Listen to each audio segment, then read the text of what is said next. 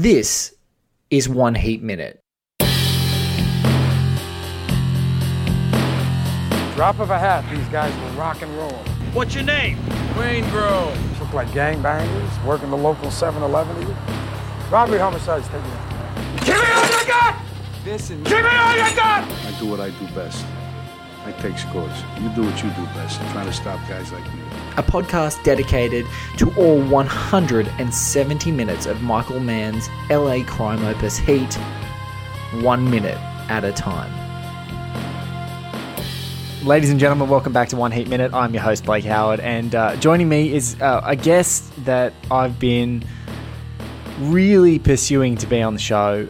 He's, apart from being the editor-at-large at RogerEbert.com and apart from, being a Pulitzer Prize-winning nominee for a finalist for criticism, and apart from being the author of Mad Men Carousel and TV The Book and Oliver Stone Experience, and as you're probably listening to this now, it's already been published, The Soprano Sessions, and a writer for New York Magazine and Vulture. He's also just one of my favorite critics that is alive today and working, and his stuff, even when it's about Samurai Jack, is profound and amazing. The man that I've got joining me today is the awesome and unbelievable and great Matt Zoller-Seitz. Matt, welcome to One Heat Minute. Wow. With an introduction like that, I'm going to have to pretend I'm smart. Well, okay. look, Matt, thank you so much for being a part of the show. When I talked to Matt quite some time ago about being on the show, he said, look, there's 1 minute I would love to talk. He was like very nice to say, like, this is a great idea, and I would love to be on to speak specifically about the tunnel scene. And since Matt said that, this is how long ago it goes back. It goes back, we're recording. Years. We recorded in this in like December of 2018. And I reckon it was like halfway through 2017, Matt said that. And since then, that minute, I thought, oh, okay, that's a great minute. I'm an aficionado of this movie. I know the importance. It's a very memorable moment for me. And I was looking forward to talking to it. So I couldn't wait to talk to Matt about it. There's been no less than 7 people who've asked to do that minute. And it's just so funny that for some folk, I've gone, look, I'm sorry, that's taken. Like, I've got that booked in for Matt. Like, we've already got that locked away. But it's so funny that this specific minute that we're talking about, the 147th minute, where Neil McCauley, played by Robert De Niro, Amy Brenneman as Edie, are in a car driving through LA, and they should be heading to the airport. The amazing John Voight is on screen, and he's giving Neil the final bit of information where Wayne Grove, posing as a guy named Jameson, is staying, just to give him the information. But this should just be a fleeting, I'm going to give it to you, but it's nothing, you're home free. And in fact, Neil even repeats, you're home free. And they go through this tunnel. And it's this transformative experience that happens in this tunnel. And so many people want to talk about it. And I've been studying it leading up to our chat. And I'm just like, it is one of the most profound moments of the film. I was really lucky to talk to the amazing Dante Spinotti about this moment. He mentioned it in the 100th episode of One Heat Minute. Yeah. He said that the lighting, which we're going to probably unpack as part of the mood and a part of the sensation of the scene, he was like, it was a happy accident, some of the transformative lighting, because they couldn't adjust for the tunnel lighting. And Michael Mann was actually angry after the first take, like, Dante, didn't you adjust the lighting? He's like, I can't change the light in the tunnel, Michael. I can only change... That's a very Michael Mann thing to complain about, too. So, can we lower the sun a bit? That is the exact thing that I thought. I was like, oh my God, that is so perfect. Please change the lighting in the city. It's too bright for this scene. Look, so we're gonna watch this minute together, as we always do, as is the discipline of this show. We're gonna watch the minute together, Matt and I, and then we're going to come back and unpack the whole minute together. So you guys can listen along, and we're going to watch right now. Guy you wanted checked into the hotel marquee under Jameson, if you still give a shit. Which I figured you wouldn't. You figure right. So long, brother. You take it easy. You're home free. Take it easy.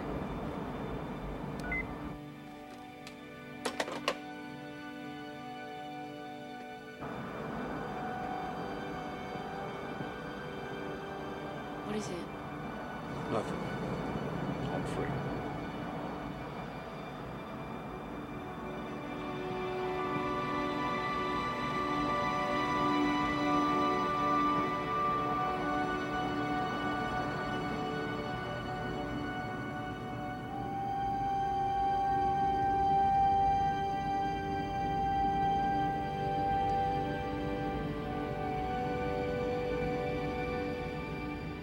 I love movies where dialogue gets repeated. Maybe it's my obsession with The Big Lebowski as well, where the whole movie essentially is Jeff Bridges repeating other people's lines back to different people in the script. And so I really just adore this moment so much because it just shows to the inner turmoil of Neil that he's like just repeating the lines that John Voight's Nate is giving him, this wisdom as he's imparting. He's like, yes. Take it easy. Home free. Yeah. Then you see his face, you see him thinking. Yes. He just can't. He can't even do it. Such a great scene. Why, Matt, did you want to talk about this scene? I think that's the first question I need to ask. Well, it's a sort of a harmonic confluence of reasons. One of them is Robert De Niro. We know that Robert De Niro is a great movie actor, but I would say that he is at his absolute best in silent close-ups when he's thinking.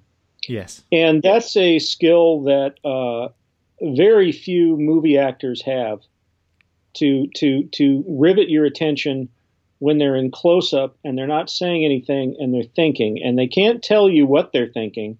You have to imagine what they're thinking. And it's a very difficult assignment. It's very subtle. And to me, it's the test of a truly great movie actor, if they can hold your attention in a close-up where they're not saying anything. And they're not giving you the information that you need in order to figure out exactly what's going through the character's mind. They have to get you close enough, but they also have to be subtle enough and open-ended enough that they're not handing you stuff. Like they don't want to overdo it, because then it just looks cheesy and unrealistic and just not good. Like you want it to be expressive and suggestive, but not go over the line to where you're telegraphing anything and being a bad actor. I mean, we've all seen this happen. We've all seen this happen where you get a close-up of a moment where somebody thinks an evil thought and they practically could be twirling a mustache, Yes. And De Niro doesn't do that. And this is on a short list of the great, there probably a list. I could make a list of maybe 50 close-ups that I think about as often as I think about entire movies.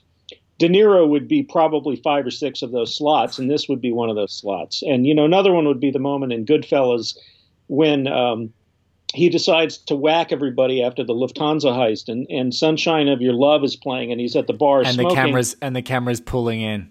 Oh, my goodness. Gradually falling in towards him, and you're seeing him run through various scenarios in his head. And there's a moment, I swear to God, where you see him look up he sort of looks up and like to screen left or screen right, like almost over his head, like there's a bad thought hovering over his head. And then he sees it and you see his whole face lights up and he laughs with delight. And it's like he's picturing killing one of these guys, probably, but it's like it's incredible that like the control that this guy has over his face is unbelievable. And he does it in so many movies. And, Taxi Driver is another example of that. Yes. Some of the moments in Taxi Driver that people still argue about, are De Niro in close-up, like that very final scene of the movie when he takes Sybil Shepherd home in the cab. And it's like, people still talk about that scene. Like, is it really happening? Is it a dream? Is he imagining it? Is it Travis's fantasy?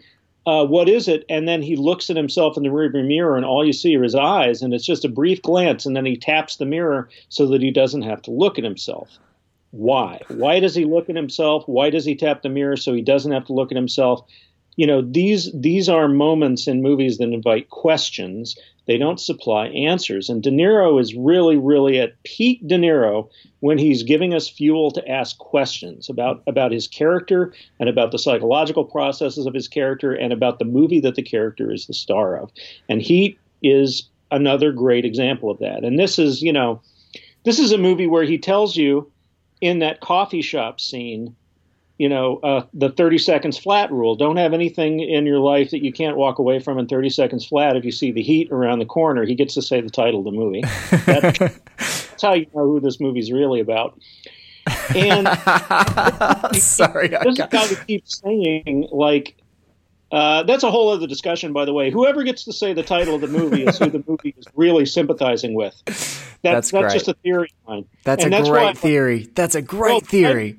Notice the title of the movie is often put into the mouths of the bad guy. Yes. You know, and like that, that's something, right? Yes. that tells me that like often these movies that are promulgating like kind of a Law and Order, all's well that ends well, sunny side up view of the world are actually bullshitting us. Yes. Am I allowed to curse? Yeah, you're allowed to curse.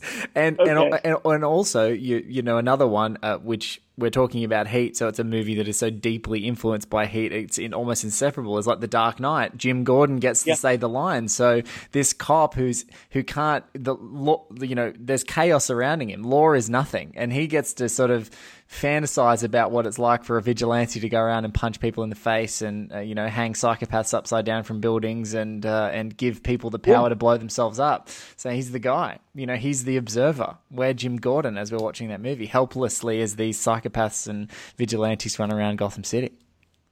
Right, exactly. So which brings us to De Niro, and Neil doesn't need to do what he does. He doesn't need, it doesn't make any sense. This is a guy who has prided himself on doing the tough but necessary, often unpleasant but rational thing time and time again throughout this movie. This is a guy who, he aborts, he's willing to abort a heist if he senses that something's wrong. Like if his spidey sense starts to tingle, he doesn't care if he's put 6 months into planning something. If it doesn't feel right, he'll walk away from it. He hears an errant noise, and that's enough for 6 months to just go, see ya. That's enough. Yeah, exactly. And but he can't let go of his conditioning. And Michael Mann's films are often about people who are unable to escape the traps of their own conditioning. This is something that he's very, very concerned with. And I would argue this is what makes him a truly interesting filmmaker in the crime genre and the adventure genre. A lot of filmmakers who work in that genre don't question the core of the material in the way that Michael Mann does. And his movies are often about these guys who are, spouting these sort of vainglorious monologues about freedom from entanglements and the ability to go wherever you want and do whatever you want. But if you actually stand back and look at their lives, they're trapped. They're trapped. They can't go anywhere. They can't go, they can't go where they want to go. They have to pretend to be somebody that they're not. They have to hide where their money comes from. If they get in a relationship with a woman, they can't tell her what they do for a living, or they hide it from her forever, or they swear her to secrecy. And they have legitimate businesses to hide their money that are called fronts. They're false fronts, just like false fronts that they put up in their personalities. They have this face that they present to the world that's not their real face, and it's like that's not really freedom. It's not really freedom. And Michael Mann's movies are very aware of this irony. And they're of two minds. Like on one hand, it is kind of cool to be able to have a shootout with the cops in broad daylight in Los Angeles. Because it's like a playground fantasy of like cops and robbers, and But in the end, when people get hit, Val Kilmer gets injured in that shootout, and he spends the rest of the movie in unbelievable pain. Yes, unbelievable pain, and trying to hide the physical pain that he's in. And everybody in this movie meets a terrible, terrible ending. I don't think anybody. Almost nobody gets a happy ending in this. Even like Pacino. Pacino's ending isn't happy. No. Diane Venora, there's already the fatalism of that the relationship is over. It's like there's a mirror moment in this movie, with the moment in the tunnel, which is Neil gets word. I think that Vincent gets word that Neil is on his way to the airport, I think. Yep. And he's in the hospital with his stepdaughter who just almost killed herself. Yep. And he bounds down those stairs. He bounds down those stairs like he is so excited. He runs away from his family, just like De Niro said that you have to be able to when he's laying out that that BS philosophy. If you've got to catch me, if you've got to move when I move, then how do you expect to hold together a marriage? And in that moment, Vincent's accepts that. He's like, yep, well, I'm not going to. He throws it away. He throws it away like he discards it like it's an empty bag of potato chips. He's like everything. It's like everything that meant so much to him. It's like Neil's on his way to the airport. It's like, see you later. Woohoo! At the beginning of this minute, I think you're so right about there's something really terrific and really self-aware about a great actor who knows that they just can think in front of a lens and they don't have to say a word and things happen. And I think that one of the things that Jon Voight's Nate does at the beginning of this scene, which sort of kicks off this great internalized, sensational close-up moment, and there's the great contrast because you've got Edie there as Amy Brenneman, who's looking hopeful and positive and just is completely unaware of what's really, really going on with Neil. But you get that sense, and there's this sort of great fraternal connection between Jon Voight and De Niro here as Nate and Neil, that when he gives him that information, he knows that he needs to give him the information, but I feel like Nate, even before De Niro makes the decision, says, I don't know if this guy's going to be able to overcome his programming, to use your word. Right. I don't. Well, yes. He in gives him fact, the info, and we just know that I may have handed him a live grenade well, here. think about what's going through Nate's mind prior to that phone call. Yes. Nate is having his own moment in the tunnel. Yes. At that moment, he's having his own moment in the tunnel. We're not privy to it, but it definitely happened because he ends up in the same place that De Niro ends up. You know, Nate has this moment where it's like, all right, my conditioning, my code, my adherence to the criminal protocol tells me that I'm required to call Neil and tell him that the rat is in a hotel room near the very airport that he's headed to. I have to do this. You know, it's required. It's required. You have to do it. It's like one of those things where, like, if you find out there's a rat in your organization, you have to kill them. Yes. You know, it's one of those things. And he knows that he has to do it. You know, and HAS in quote marks has to do it. Yes. He has to do it. And he could decide not to do it, and it would save the life of Neil, who, by the way, I kind of find it interesting that, you know, his relationship with Neil seems very similar to Frank in Thief, his relationship with the Willie Nelson character, and Yes. they even both have long hair. And they're they're both. I think Michael Mann talked about Eddie Bunker, who wrote which is he wrote a phenomenal book called No Beast So Fierce, which is like a semi-autobiographical, you know. Understanding of like what criminal life is. Like basically he's like the proto Nate, you know, and even at the time Jon Voight even said to Michael Mann, he's like, why don't you just get the guy, Eddie Bunker, to be the guy that's in this movie? And Michael Mann said something sweet. He's like, because we wouldn't get to work together.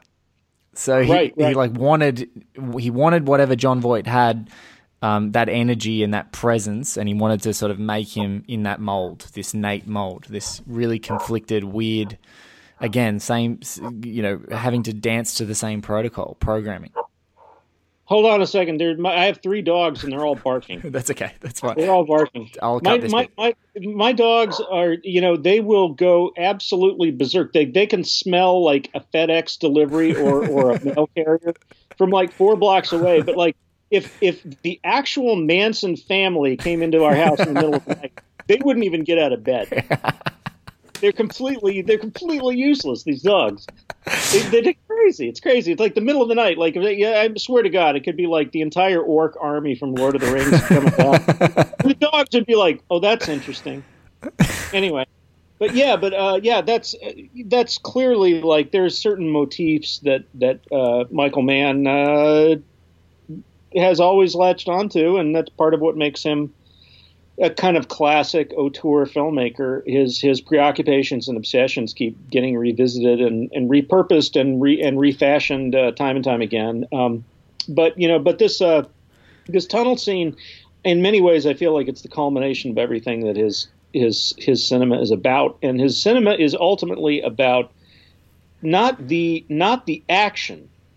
You know, he's a great action filmmaker, but it's not about the action. It's not about the shooting, the killing, the running, the driving, and all that stuff, although that's always very well done and holds your attention.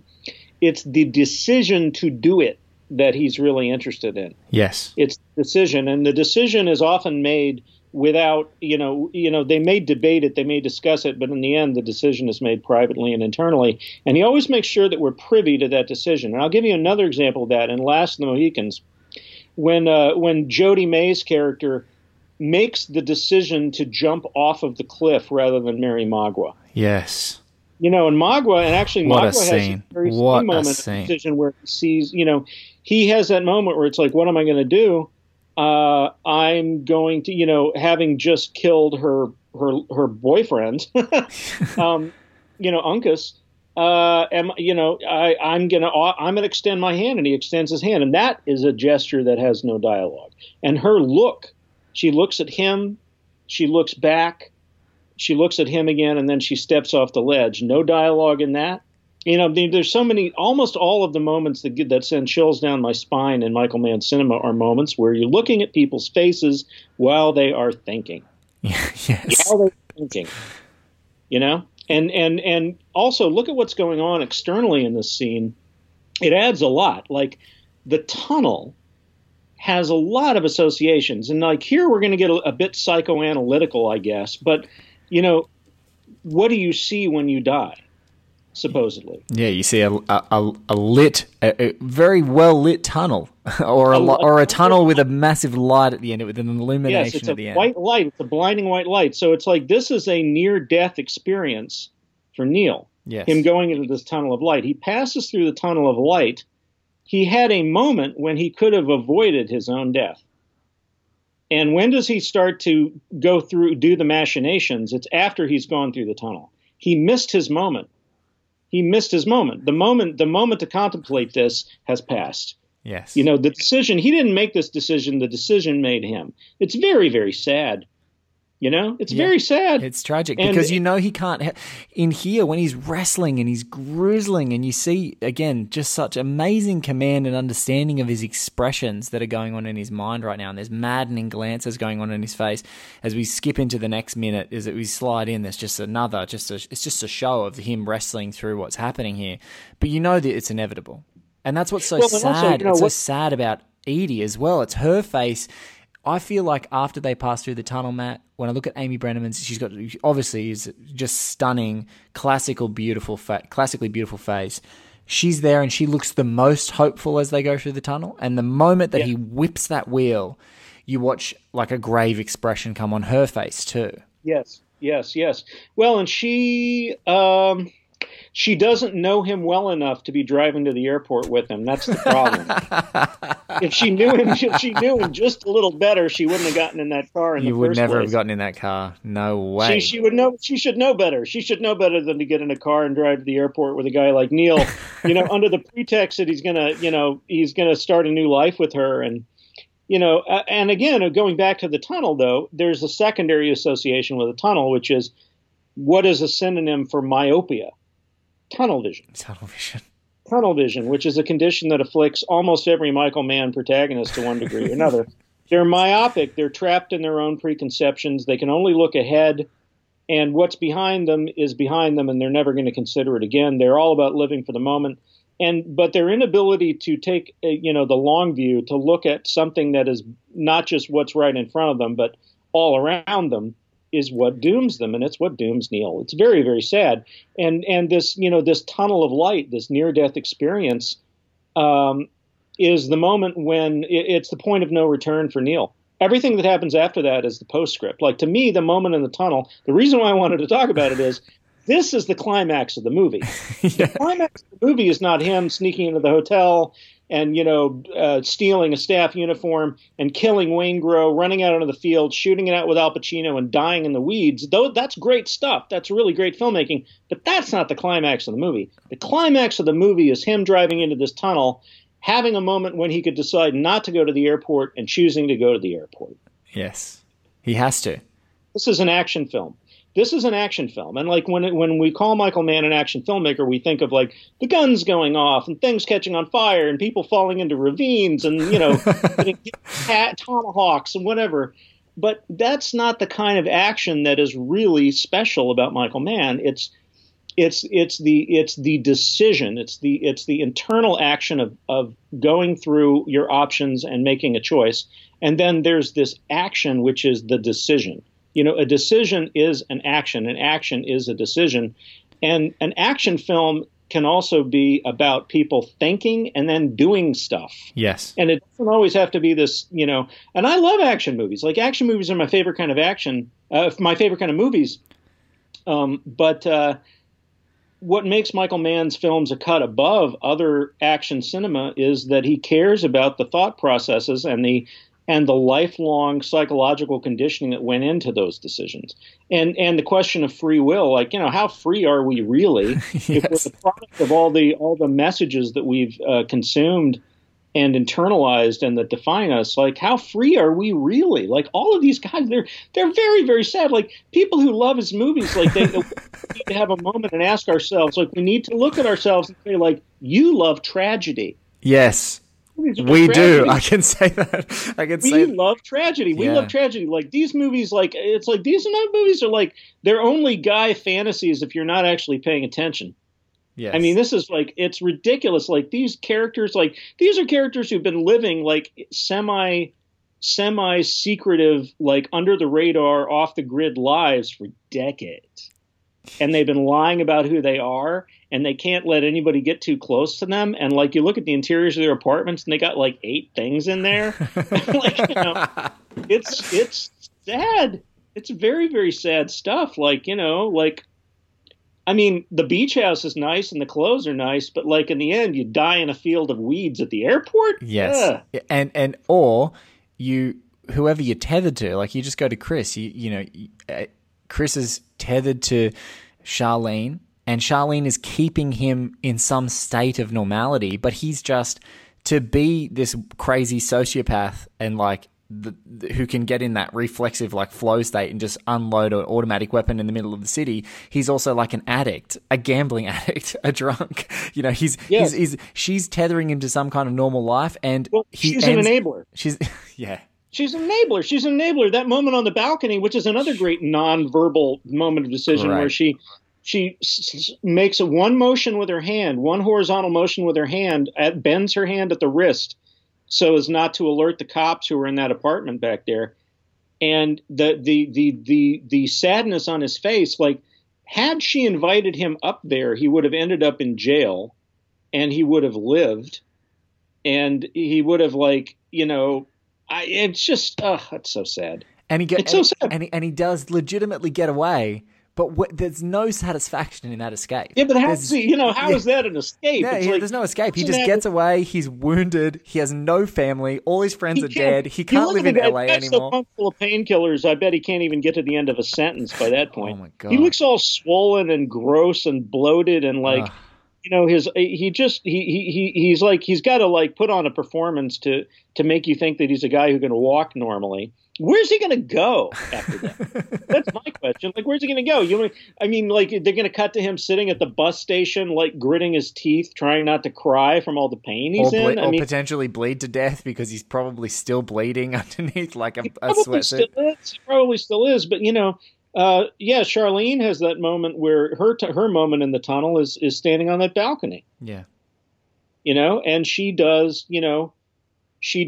what she's been conditioned to do as a result of being with him for so long, which is she alerts him. Like, it's the same thing as, like, the phone call to Neil in the tunnel. Yes. Everybody's doing the thing that they've been sort of constructed to do in this.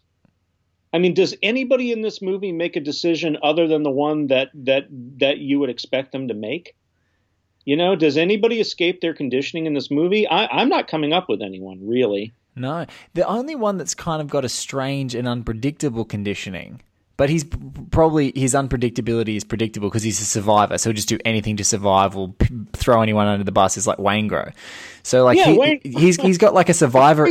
The freest person in this movie. The freest person is Waingro? It literally is like really sad. It's terrible to even say it because he's like the psychopath who's also a serial murderer. He's the worst character in the entire movie, probably. He is, but he does have some freedom. He does have some freedom. Well, he's not encumbered by any code. He only cares about what's best for Waingro. Exactly. And he's probably one of those guys who talks about himself in the third person, too. We didn't see enough. He's got to do what's best for Waingro. I don't know what's worse, psychopath or talking about yourself in the third person, but we can talk.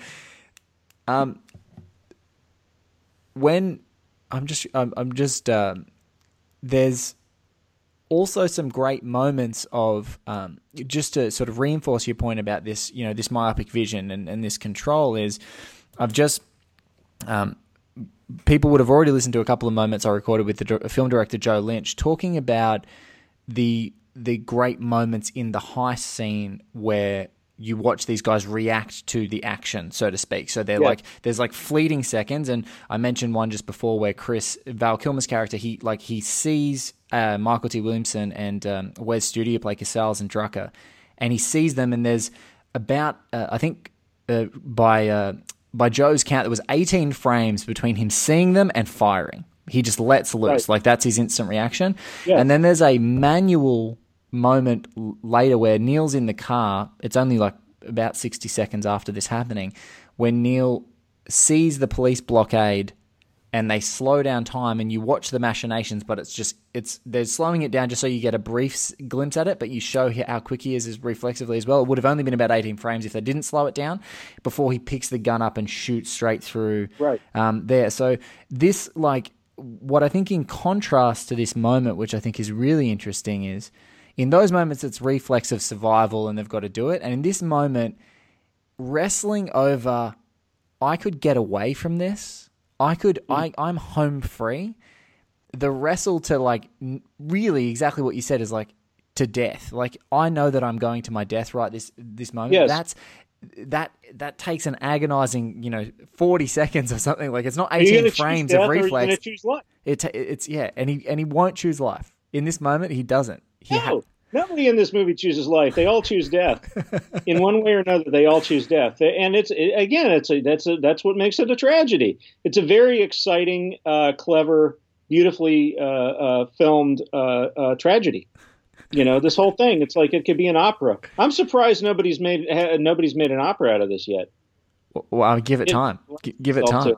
That could be the spin-off of Give It Time. But then it would be superfluous because that's what we've already got with this movie. But that's the tunnel moment. And this is a movie that's filled with tunnel moments, like big ones and small ones. And some of them are, the moment where Mykelti Williamson's character decides to leave the kitchen and go get back into his old line of work is a tunnel moment. Yeah, Dennis. Yeah. Don Breeden, the character, Dennis Haysbert, there in the kitchen when he gets propositioned. His tunnel moment is about the same amount of time as being in this tunnel. It's about 10 seconds, and Neil is blasting him with his eyes. One answer, yes or no, right now, and he's there, and we watch him have that moment before he has to make the decision to throw his life away. And it's an amazing series of the movie is an amazing series of moments where people's lives could go one way or the other. Yes, where they could, and ultimately, it often comes down to you can live or die, or you could be free, or you could be in jail. And they consistently make, I don't know if it's the wrong choice. I mean, if they are who they are, and this is the only way they know how to be, and they're going to be desperately unhappy if they're not robbing banks or if they're in jail or something, then maybe it is the right decision. Maybe it is the right decision. But they didn't have anyone rationally have that conversation, or perhaps they could never hear that rational conversation. That's what's so romantic and tragic, capital R romantic and tragic about Michael Mann characters, is that they just will consistently be themselves regardless of what the impact is. Oh, completely. Well, and also, when you think about the difference between Neil and Vincent, Vincent's a talker. Yes. Vincent probably has, I don't know, he probably has 10 times as much dialogue as Neil in this movie. And he is a guy who has devoted some time to thinking about himself. And he talks things out with his wife, and he talks things out with his coworkers. And he's a hyper-verbal person. He's probably done a lot of reading. He just seems like Al Pacino in real life almost, except except he has a badge and a gun. And like, if you ever read interviews with Al Pacino, he sounds like Vincent. Yes. He basically sounds like Vincent. Like, it's not much of a stretch that he would play this particular guy. It comes so naturally to him. But there's the question of does he really ultimately have any more insight into himself than Neil? Does all of that talking and all of that contemplation, has that gotten him any deeper towards an understanding of the mechanisms that drive his own decisions than Neil? I don't think so. No. Because I don't think so. I don't think he understands the satisfaction. I think there's like a realm of satisfaction in Vincent's motivation, because there's like the thrill of the chase and then capturing someone. But when he's contending with someone who he feels is his equal, I don't think he's even prepared for that. So all the talking and all the everything, once you find like the biggest fish, once you find the white whale, and that's like his Neil, like once you find that, like it just drives him, like that it's only going to end badly, because when he catches him, what is left to do? Then he actually has to face. That's what so amazing in that non-verbal moment, that climax of the film, which I won't talk too much about because I can't sort of spoil the discussion, but that's a moment where he has to be faced with his decisions. He has to bear the brunt. Did you just avoid a Heat spoiler? No, I mean spoil the talking about it in an episode early. I was going to say, I think everyone listening to this podcast has probably seen Heat. Yeah, well, let's hope to God they have. If there's some person who hasn't and they're following along 1 minute at a time, you are as disciplined as anyone in Neil's crew. You are amazing. You are amazing to not have jumped ahead and just watched the film. But no, I just mean that, in that final moment, he bears the brunt of all these bad decisions. I feel like he's standing there, and as that, again, a terrific non-verbal performance. One of my favorite close-ups in this whole movie is like bearing the brunt of all this destiny, all this programming, everything, and once you're there, it's like, what's left in his life? What's left? And he also, Vincent killed the only person who truly understands him. Yes. It's a very sad movie. You're making me cry here, Blake. Making me cry over Heat. If that was a goal that I had at the beginning of the show, I didn't know that I was trying to make Matt Zoller cry. Well, no, it's an interesting. The podcast is one of the reasons why I enjoy it so much is it reminds me of this thing that Roger Ebert used to do called Cinema Interruptus. Yes. Are you familiar with this? Yeah, he would do it live. Is that right? He would do it at a Yeah, he'd show a movie, and he would block off an entire afternoon, and he'd show a movie, and anybody who wanted to could call out stop and make an observation or ask a question. And in fact, I was going to take over this a few years ago. The University of Colorado at Boulder asked me to take over, and I ended up withdrawing from the event because there were some labor disputes happening at the university, and I felt like I would be endorsing management if I appeared at this thing. So I withdrew. However, I was going to start Cinema Interruptus again, and the movie that I was going to do was Heat. I was going to do Heat, and we were going to spend, we were going to watch Heat all the way through, and then we were going to come back the next day and watch Heat again, and it was going to be over like 3 nights or something, and I was going to have like supplementary video there, and I was going to have Jean-Pierre Melville films and Cagney gangster movies and Akira Kurosawa and like anything. You probably talked about a lot of this stuff on the show, but I have this list of all of these things that were in some way influential on Heat, or that Heat influenced ultimately. And I was going to have like somebody there with a laptop who had all these clips, and if anybody brought it up, we could put it up on screen, and it was going to be this crazy multimedia thing. And maybe at some point I'll still do it. But if you do, I need you to just send me a DM on Twitter and say, Blake, this is happening at this date, because I'll do anything to be in that crowd. I'll do anything to be in that crowd. It's going to be an epic. It's going to be an epic worthy of Michael Mann. Yeah, no, it's but one of these days, hopefully I'll still get to do that. But Heat was the movie I was going to choose because I really do think it rewards that kind of scrutiny. And even Michael Mann, I think, seems to understand that this is the big one. Yes, this is the first line in the obituary, and I think he's made a number of films that I consider to be pretty much perfect for the kind of film that they are.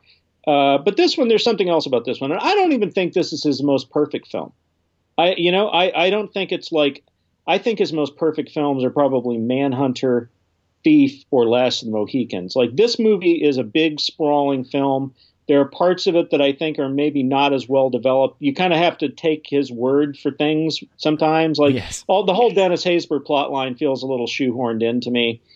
But in the end, like, it doesn't matter because, as Pauline Kael said, great movies are rarely perfect movies. And I think Heat, I guess I have to say, I think Heat is probably his greatest film because it is the repository of everything that Michael Mann is about, like visually and thematically, including the relationships with men and women, which I think is what really makes it special. Like there's so many movies out there that are about bank robbers and the cops trying to catch them, but the fact that there's only like, if you actually put a stopwatch on it, as I'm sure you have, I don't think there's actually that much violence in this movie.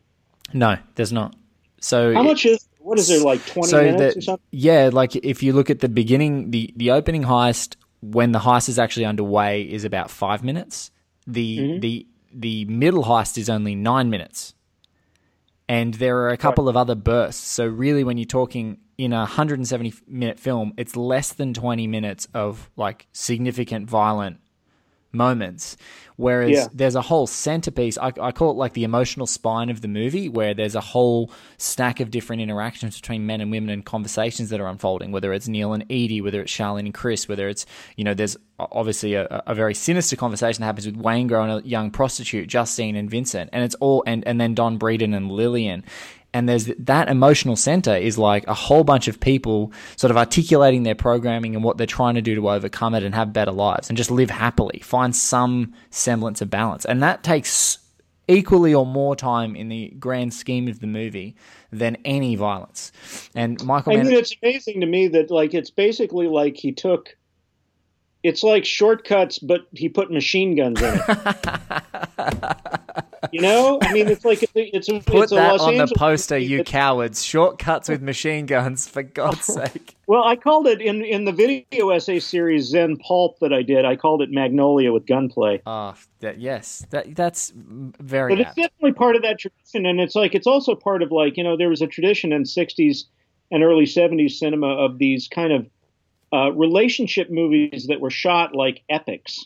Yes. Like movies like Stanley Donen's Two for the Road was a good example of that. And there was a couple of John Frankenheimer movies that I think Michael Mann has probably seen, like Grand Prix, which is also a 3-hour film. And there's racing in it, but there's also a lot of scenes where it's just men and women talking about their problems. Yes. And that's what the kind of movie that this is. And I also think it's a reason why this movie has an audience that goes beyond the action cinema audience. Like this is one of these movies where, just in the same way that like people who don't normally like gangster movies have seen The Godfather. Yes. There's something else going on in it besides, you have all the things that you want when you go to a movie like that, but you also have all of these things that you didn't expect, and that's what ultimately makes it a special movie. And the fact that like, it's like the Godzilla formula. Like in all of the really great Godzilla films, Godzilla's barely in it. Yes. And like this is a movie you say, like, what's the movie about? It's like, oh, it's cops and robbers. It's like, yeah, sort of. Yeah. Sort of. Well, I mean, people 20 like, to 30 minutes of anything that could be construed as action in the sort of genre sense. And the rest of it is people going, where were you? Where were you? Why did you just rage reverse stay that? up all night? Where are we going? Why aren't there enough? Yeah. Why aren't there enough bundles of money in our freezer from this heist? The risk isn't worth the reward. Right. Exactly. Yeah, and they're all just they're all waiting. They're all waiting for their luck to run out. Ultimately. Yeah. Oh my gosh. Well, look, ladies and gentlemen, that is why Matt Zolazites had to be on this show. And this revelations of tunnel moments, and also maybe one of my favorite quotes that has come up in the entirety of this show. It's Shortcuts with machine guns. I mean, there's going to be a meme of this when I publish the episode. Matt, thank you so much. You were talking about nearly making you cry, talking about all these tragic figures, but for you to say the great one, Mr. Roger Ebert's name, and say it reminds me of something that Roger used to do, almost destroyed me emotionally inside and made me sore at the same time. So thank you for such a profoundly undeserving compliment.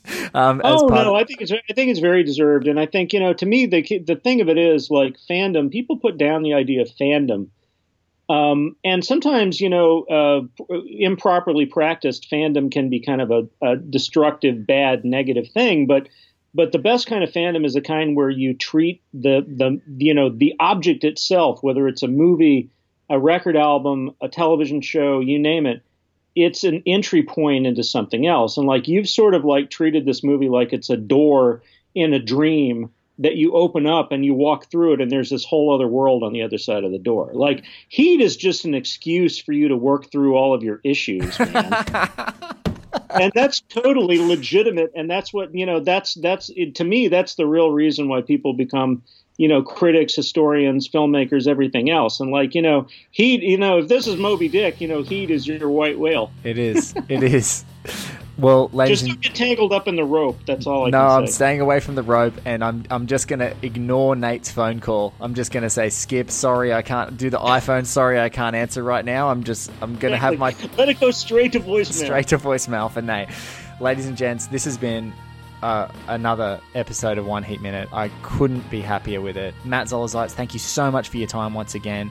Guys, you've got to get out there. I've already pre-ordered, because at the time we're recording this, it's December. You guys are going to hear it a little bit later, early 2019.